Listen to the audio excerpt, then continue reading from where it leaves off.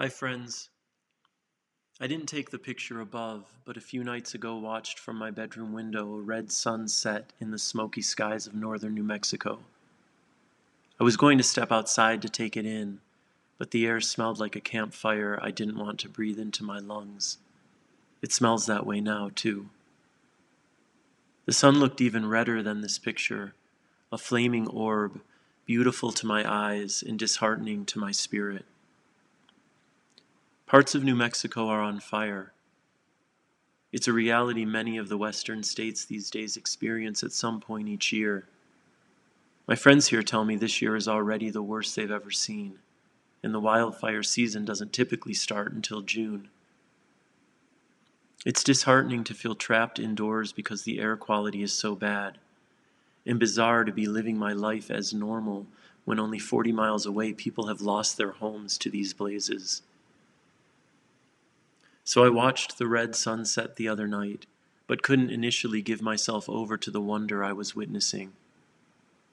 This beauty only exists because part of the state is burning, my mind kept repeating, as though to appreciate the scarlet sun somehow disregarded the tragedy occurring to create it. I stayed with the setting sun, heard my noisy mind, but slowly gave myself over to the magnificent sky before me. Yes, this ruby sun shone only because of the smoke surrounding it, but why would I reject its existence? Why not marvel at a beauty born of tragedy? Why not make space for both? As I was watching the sunset, I thought of the photograph of the strollers left by Polish women at the train station for Ukrainian refugees arriving in Poland.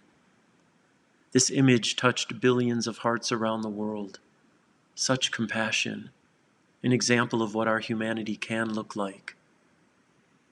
The gesture, the image was as powerful as it was because it contrasted the brutality of the war taking place in Ukraine.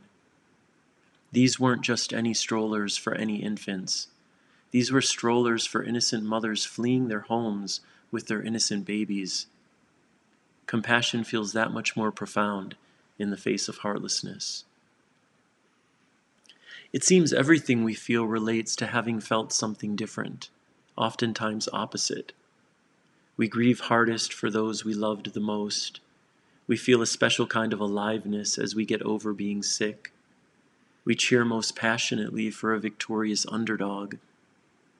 I've lived half my years in Michigan and can't remember ever celebrating a rainy day because it rains often and is overcast even more often than that. In Michigan, it's sunshine that elicits a unique joy and appreciation, virtually every time it's sunny. Here in New Mexico, a drought-ridden state with 325 days of sunshine a year, currently consumed in areas by wildfire, I can't imagine the joy this entire state's population would feel should it start to rain. It looked like it might rain the other day, and I felt like a kid on Christmas morning. We live in a world of contrast. This reality is devastating on many levels, and beautiful on many more, filled with cruelty and compassion, with greed and generosity, with sorrow and joy. It's easy for our minds to steer in the direction of all the brutality and hardship here. It takes a bit more intention to hold space for all the beauty and love here too.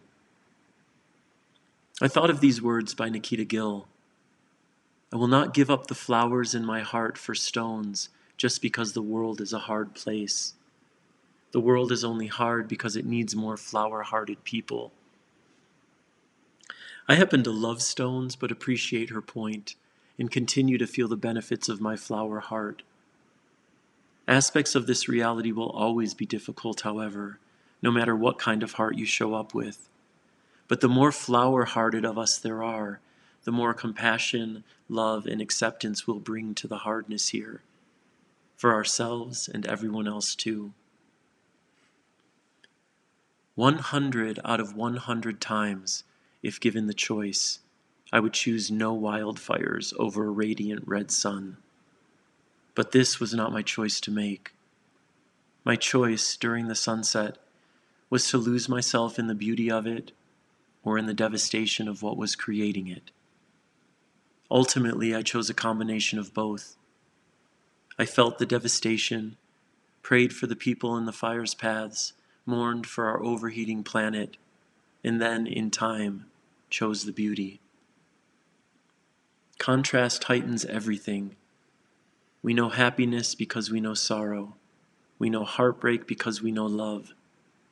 We don't typically choose pain for the hope of joy on the other side of it. But if and when the joy comes, we may as well revel in it. Wishing you peace and acceptance within the reality of it all. And of course, big and bigger love.